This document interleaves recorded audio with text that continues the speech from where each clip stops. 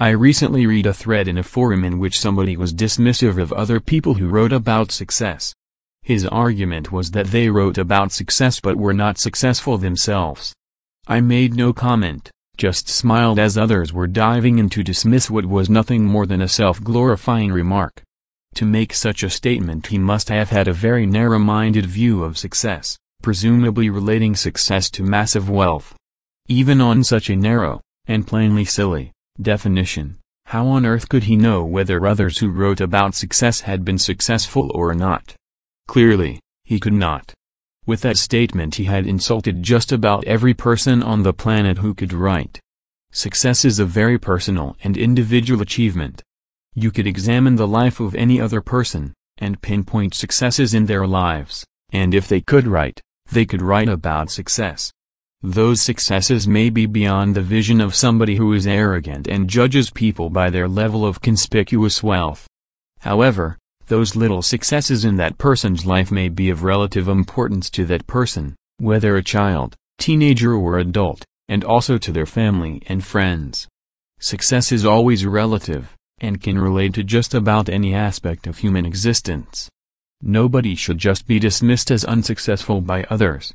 An individual can, of course, be unsuccessful in a particular endeavor. Even so, if they set out on that endeavor at all, then they are more successful than somebody who never found the impetus to do so, even though they want to. It is even possible to succeed and fail at the same time. Taking an example from my own life, in my late teens I wrote my first 2 novels. I felt very satisfied, and considered the second novel at least a success, even though I could not find a publisher and never made a penny from it.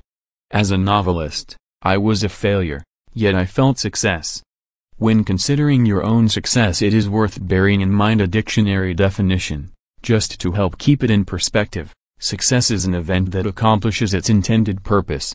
That is really all it is. It does not have to be about conspicuous wealth, nor does it have to be highly public. The most obvious successes are, of course, visible and public and can often be accompanied by conspicuous wealth.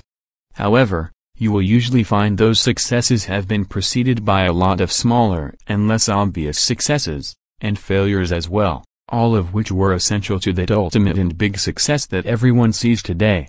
A famous and successful musician, for example, may have had their first success in mastering their first tune on a guitar. It was an essential success, but small and insignificant at the time. That same musician may have had their first public performance, when everything went wrong and the audience booed, and been dismissed by those present as a failure. Yet, it was an important step to their ultimate success. Long-term success in anything depends on a series of steps, each of which has to be taken to get to the ultimate destination. Each step can be its own little success, or sometimes a failure that sparks the greater effort that leads to ultimate success. Each is as important as the other,